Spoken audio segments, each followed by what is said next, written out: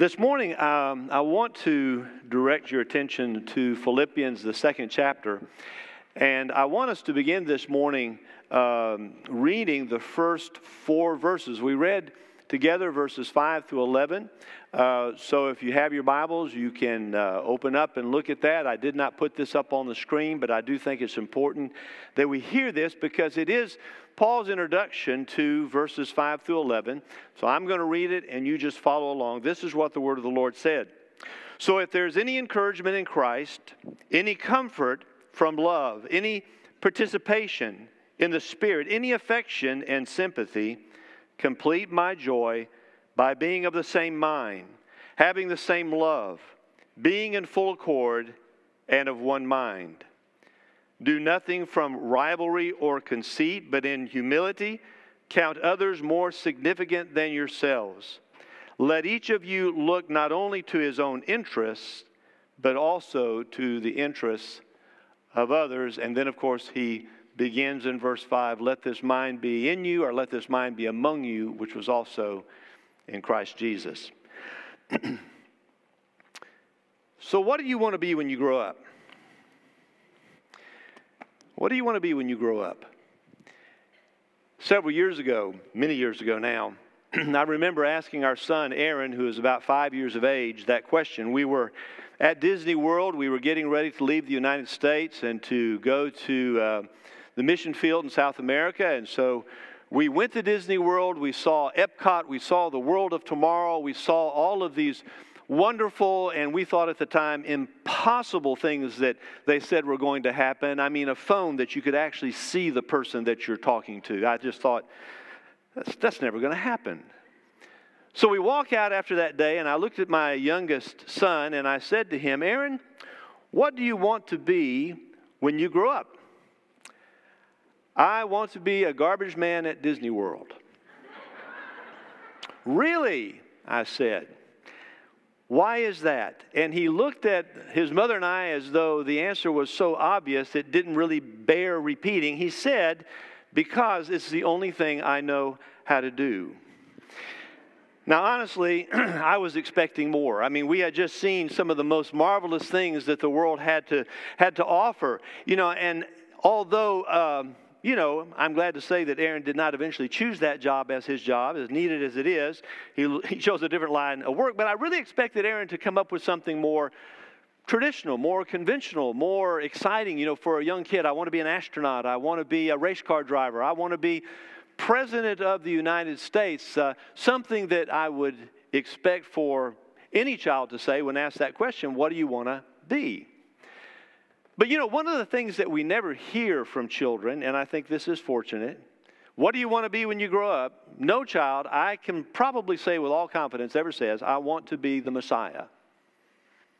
I want to be the Savior of the world. And that's a really good thing, isn't it? We would worry about a child who said that. As a matter of fact, here in the United States, we don't even name our children Jesus because, we just don't do that. Now, in South America, they do, but we don't do that here because we say there are certain things that we really shouldn't aspire to. Yet in the New Testament, we are told time and time again that we are to imitate the Lord Jesus Christ. That we are in our lives to try to be like Jesus. Paul tells us that we are to grow into the measure of the stature of the fullness of Christ. That's to be our goal as followers of Jesus Christ. Paul said to the Corinthians in 1 Corinthians 11:1, be imitators of me as I am of Christ. And here in Philippians, twice in chapter 3 and chapter 4, Paul says that you should be imitators of me and of Timothy and of Epaphroditus. You should be imitating us in the way that we live our life, what you've seen and heard, and from me, that these are the things that you should do because we are imitating the Lord Jesus Christ. And of course, here in verse 5 of chapter 2, he says, let this mind be in you, which was also in Christ Jesus. So what does it mean to be like Jesus? What does it mean to measure up? What does it mean that we would be imitators of the Lord Jesus Christ? Well, this morning I want to unpack that passage with just very simple questions, 3 questions this morning that we're going to look at. The first question is this. who are we imitating? When we say that we are to be like Jesus, who is it exactly that we're imitating? The second question is this. If we're to imitate Jesus, what is it exactly that we're imitating about his life? And the last question is this. Why are we encouraged? Why are we commanded even to imitate the Lord Jesus Christ? So who is it that we're imitating? What is it that we're imitating about him? And why is it so important that we imitate the Lord Jesus Christ in our walk as a follower of Jesus? So let's jump in this morning and look at these three questions. Who are we imitating when we are striving to be like Jesus? Now you say, Brother Rich, that's a simple answer to that question. I mean, my goodness, we're imitating Jesus Christ. We're imitating God's Son, the Savior of the world. But you have to understand that we're not exactly even in the majority when we make that statement. Jesus, even in his day, he said to his disciples, who do the people say that I am, the Son of Man? Who do people say that I am? Well, the answers now are more myriad than the answers back then. Islam, which comprises about 24%, almost a quarter of the world's population, would say about Jesus Christ that Jesus is a prophet. He is second only to Muhammad, but nevertheless, he's not God. He's just simply a prophet. The Eastern religions, Hinduism, Buddhism, which comprise over 20% of the world's population, would say about Jesus that he is an enlightened teacher, but he's one among literally thousands of teachers who are enlightened. But certainly, he is not deity. Even in our own country, there are numerous cults and groups that would say about Jesus that he is a good teacher, that he is a moral example, but he falls very short of being very God of very God. And so when we come to this question of who are we imitating, we have to say that we are challenged, according to the Bible, the short answer is that we are challenged to imitate God. There is no clearer statement of the deity of Jesus Christ in all the New Testament than what we find here in Philippians, the 2nd chapter. Listen to what Paul says in verse 6 of chapter 2. Paul says that Jesus Christ was in the very form of God, and he uses a word in the Greek, the word morphe, from which we get our word morphology. It's that idea of being something not just on the surface. Unfortunately, a lot of times we use the word form when it's being translated, being in the form of God. But when we think about form, we always think about the outward appearance. But the Greek has a word for that. It's the word schema. That's what it means to be something on the outside. But Paul uses the word morphe, which means what it is inside. It is what we have been made to be. That is to say that morphe is the essence of a thing, the quality that makes something what it is. The quality that makes something what it is. We see this when we talk about the metamorphosis of a butterfly. When we see that butterfly, we realize that that was what that caterpillar was all along. In its nature, in its very essence, it was that butterfly. Paul could not be clearer. Jesus Christ, he says, has the unique qualities that make God, God. He was, as many translations have it, in his very nature, God. He underscores the deity of Christ in two ways in this passage I think are very interesting. First, in what he said, and then also in how it is said. First, in the content, what it is that he said, and then how it is that it was expressed. Let me explain to you what I mean. Paul speaks clearly about Jesus Christ being equal with God. That is to say, Paul states that Jesus is equal in all ways to the Father, a mirror image of the Father.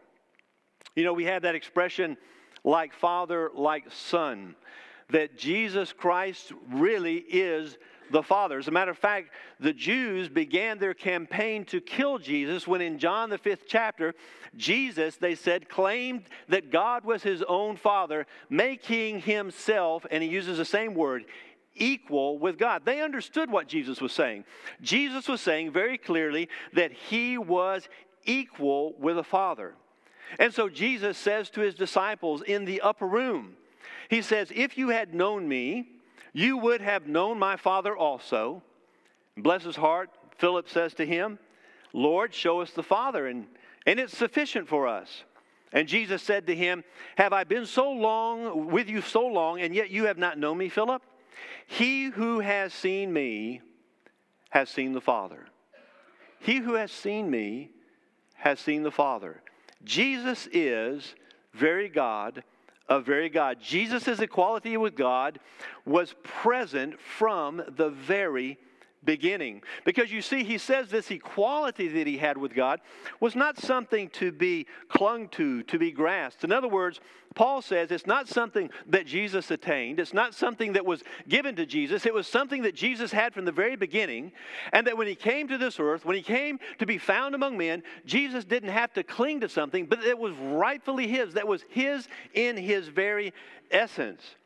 As a matter of fact, John underscores this in John 1:1, the prologue to the Gospel of John, when he says, in the beginning was the Word, speaking of Jesus, and the Word was God, and the Word was with God, and the Word was God. He cannot be any clearer. Secondly, Jesus' equality with God is seen not only in the content, what was said, but actually in the way that it was said, which is to say, it was sung. This passage in Philippians 2, 5 through 11, most scholars believe was actually an early hymn.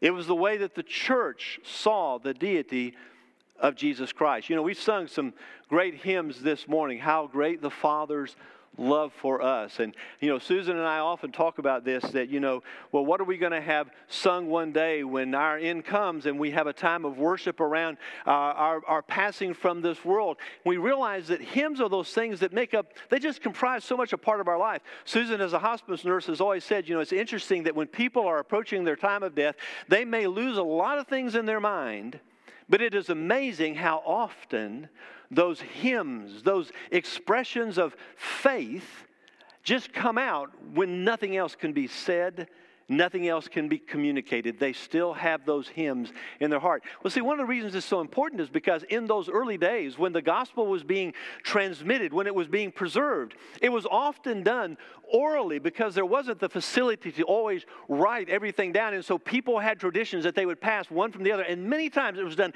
in poems and in songs. And this passage, have this mind among you that was also in Christ Jesus, is actually a poem that they believe the early church sang, which is to say that long before Paul began writing his epistles, this was commonly believed in the church. The church knew. It wasn't something that was added to the gospel. It was at the core of the gospel that Jesus Christ was the Son of God, that Jesus Christ was God. And Paul incorporated that here into this great epistle that he wrote to the Philippians. This is the Jesus that we are to imitate. This is the Jesus who is very God of very God, as the Nicene Creed states it. So if the Jesus that we are imitating is God, we are called upon to imitate God, then what is it about Jesus that we are to imitate? You know, certainly we're not to imitate being God, right? I mean, we're not to imitate his deity. There are certain things about God, what they call transcendental or incommunicable qualities of God, his omnipotence, his omniscience, his omnipresence, impossible for us.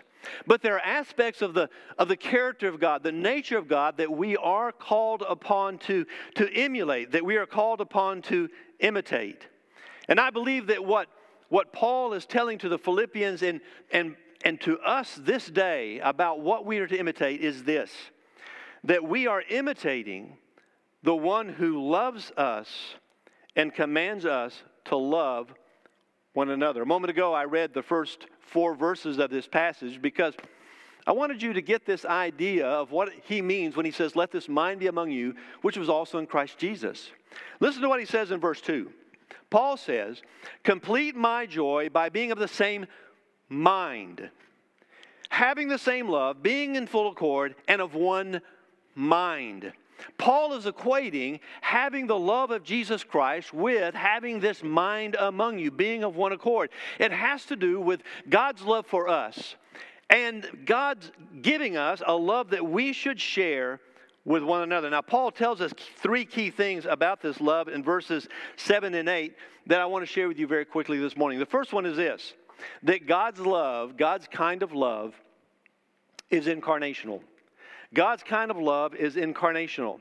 You know, this hymn is called the kenosis passage, taken from one word, which means literally to empty himself. Jesus gave up his prerogatives. He did not grasp hold of his rightful place. We talked about, Kristen talked about God being in heaven and having all of that wonderful, being among the angels who were praising his name, but yet he gave that up that he might come and be among us. He became the incarnation of God here among us in Jesus Christ. And so John 1:14 says this, "And the Word became flesh and dwelt among us, and we beheld his glory as of the only glory of the Father, full of grace and truth." It says that he dwelt among us. Now, some of you who have perhaps studied that passage before know that that little word dwelt is a great word. It means that Jesus Christ came and he pitched his tent. Literally, that Jesus pitched his tent among us. Now, those of you who know me know that one of the biggest sacrifices I make in my life is that I go camping with my wife, at least once a decade.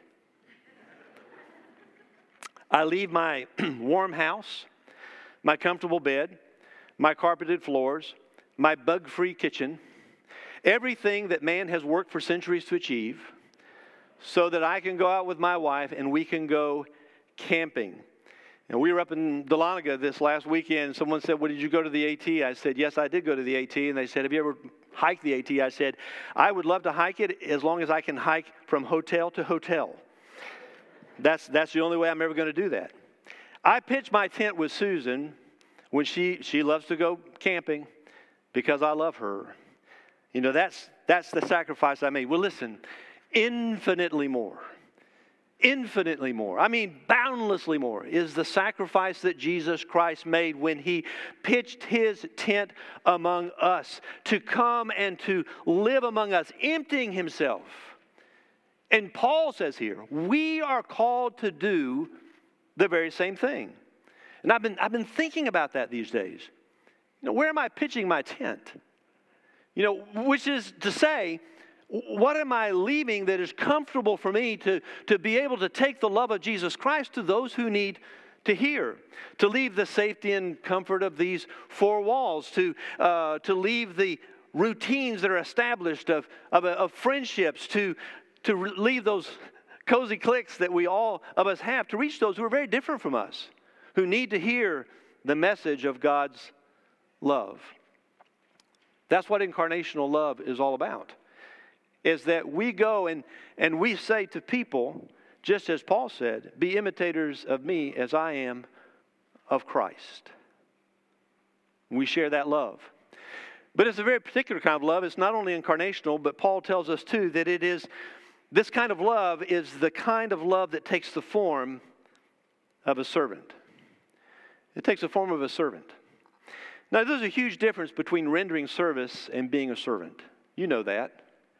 We don't have servants in our culture, but we do render service. In our culture, it's usually a commodity. It can be given or it can be withheld, and usually if we do it, we expect to be compensated for it. We have servers in the restaurant, and they want to be tipped. If we do something of service, then we want in some way for that to be recognized. But Jesus, the Bible says, he didn't just render service, he came to be a servant. And it's interesting, it says that he took upon himself the form of a servant. You realize, we talked about this, morphe, he uses the same word. That is, the thing is what it actually is. It is the quality that makes it what it is. Jesus shows us exactly what servanthood is supposed to look like. He didn't just take on the form, the outward appearance. He became, in essence, what it means to be a servant. He took on the nature of a servant, the Bible says. He essentially defined what a servant was to be. And so here it is. You heard it a moment ago in the children's message. I read it a moment ago. Do nothing from selfish ambition or conceit, but in humility count others more significant than yourselves. Let each of you look not to his own interest, or in some translations to his own needs, but also to the needs or interests of others. Do you want to know if you're really embracing the life of a servant? Well, this is the test.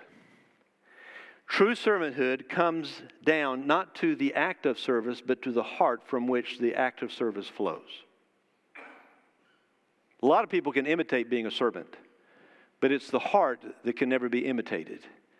It is that heart from which true service flows. So let's try that this morning. Let's do a little bit of immediate application. Could you turn to the person to the right or to the left of you and say to them, now you don't have to do this, but think about it. Kind of look out the corner of your eye and see who's sitting next to you. Can you say to that person, you are more significant than I am. Therefore, your needs are more important than my needs. Now, if you're a parent looking at a child, that's probably pretty easy to do because you have to live your life that way. If you are a child looking at a parent, maybe not so much so. If you're a husband looking at a wife, or a wife at a husband, I hope that that's the way you live. If you're looking at your friend, maybe it is. But what if you're sitting next to someone you don't know from Adam's house cat? I don't know if I say that anymore, a stranger. Someone you absolutely do not know, and can you look at that person and say, you're more significant than I am. Your needs are more important than my needs. Because you see, Jesus didn't just do that. The Bible says that while we were yet sinners, that Jesus gave his life for us. That's what it means to love in the way that Jesus loved as a servant. That is to say that God's kind of love is always sacrificial. And so Paul tells us at the very end of this great hymn of the early church that he humbled himself by becoming obedient to the point of death, even death on a cross. Even death on a cross. In my generation, in the cost of discipleship, it was Dietrich Bonhoeffer who said, when God bids a man come, he bids him come and die. When God calls a man to come, he bids him come and die. And we see around the world, to this day, where literally people have given their lives for the sake of the gospel to share the good news with others. But don't kid yourself. This literal martyrdom begins with an inward dying to self. It is that taking up the cross and following Jesus that is the constant and consistent challenge that Jesus gave to every disciple. You want to follow me? Fine. Take up your cross. Follow me. Leave behind what is in impediments in your life that you might follow me completely. In coming to Christ, we die to our own desires, our own ambitions, our own plans, our own prerogatives. You know what that's saying? We die to the ownership of our lives. We recognize that Jesus is Lord, which means that we are not.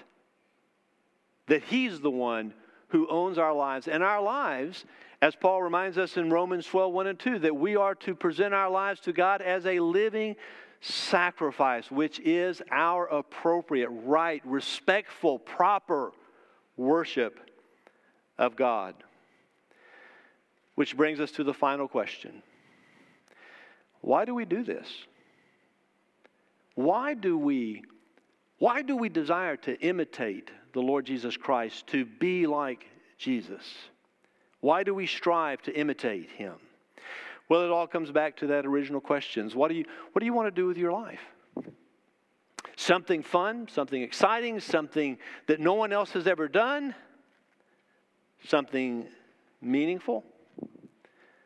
What about this? That being like Jesus means to live your life for the glory of God. What do you want to do with your life? You know, that's not so much a question of what job you want, what career you follow, who you marry, where you live. The question is, in the context of all of that, Are you striving to glorify God in your life? That's the way Jesus lived. That's the way that Jesus lived. Paul tells us in the very last verse of this hymn that what Jesus did, he did to the glory of God. And every tongue confess that Jesus Christ is Lord. Not to the glory of Jesus, but to the glory of God. That God would be glorified in the obedience of His Son. That was the goal of Jesus' life. In John 12:27, He says, "For this purpose I have come to this hour. Father, glorify your name." And so Paul tells us, whether you eat or whether you drink, whatsoever you do, do all to the glory of God. The motivation isn't so much what we want to be, but it is making God all who He is in our lives, that God is manifest in our lives, that God is preeminent in our lives, that this is what people see when they see us, that we can say, "Be imitators of me as I am of Jesus Christ." And here Paul tells us how God is glorified in our life. God is glorified when we bow our knee before Him and confess His lordship over us. We bow our knee before Him, that every knee should bow in heaven and earth and every tongue confess that Jesus Christ is Lord, to the glory of God the Father. You know, bowing the knee is very contrary to human nature, isn't it? It's funny. I watched one of our college students the other day. She was kind of making fun, and it was really kind of interesting because she was talking about, I don't know if I should say this. Well, I'm already here, so I can't stop. How many guys propose on Sanford campus? It's just epidemic, she said. And when she was doing it, she said, you know, it's just like all of a sudden you walk on campus and some guy's like, and he goes all the way down to his knee and she pops back up. And she did it like 5 times, and I thought, I can't do that. You know, I can't go all the way down there and get back up. I'd be going down and going over. You know, physically it's hard, but let me tell you something. Emotionally, by nature, it's very hard for us to bow the knee. I don't care how old we are. It's hard to bow the knee. Because we always feel like that there's something that we should do. Something that we should bring. Something that we should offer. Some way that we should improve our lives before we come to God. But the truth of the matter is this. Guys, we bring nothing to the table. Nothing. When we come to Christ, as Tim Keller reminded us for years, we come to Christ and we have to say, all I have is nothing. All I need is need. Do you get that? All I have is nothing. But the only thing that I have to have is need. I just need to recognize that I need you. We come with bended knee, asking for His grace, confessing that Jesus Christ is the Lord of our lives. Are you living your life for the glory of God? Are you really striving to be like Jesus? You know, living a life of loving service and sacrifice, that's what it means to be like Jesus. But you know what? It is impossible to do that without Jesus in your life doing it through you. It's impossible. That's why we bow the knee. That's why we confess. That's why we give up lordship of our own lives and we allow Jesus to be Lord of our life. Because if it's ever going to happen, it's only going to happen because Jesus Christ is living His life fully in an uninhibited way through us, which means that we have to step out of the way to allow God to be God in our life, to be like Jesus. And the Bible says that if we do that, that others will see Jesus Christ in our lives and that they will be encouraged to imitate God by seeing us. Isn't that that is both an amazing statement and a tremendous responsibility to realize we have been given that role of reflecting the Lord Jesus Christ to those around us. But it has to begin with you bowing the knee and confessing that Jesus is Lord. If you've never done that, I want to encourage you this morning to make that pivotal decision in your life. That has to be very first. But if you're a follower of Jesus Christ, then I would encourage you this morning to do what we did, and it was kind of fun to look at those around us and say, you're more significant than me, your needs are higher than mine, greater than mine, but to do that as a true expression of the love that you have for those around you, to commit yourself to be the hands, the feet, the face of Jesus to those who are around you. I don't know what decision that you need to make this morning, but we're going to have a time of invitation. If you would come and say, I'm giving my life to Christ, I'd be glad to talk with you. If there's other decisions you need to make, as we stand together and as we sing, you come.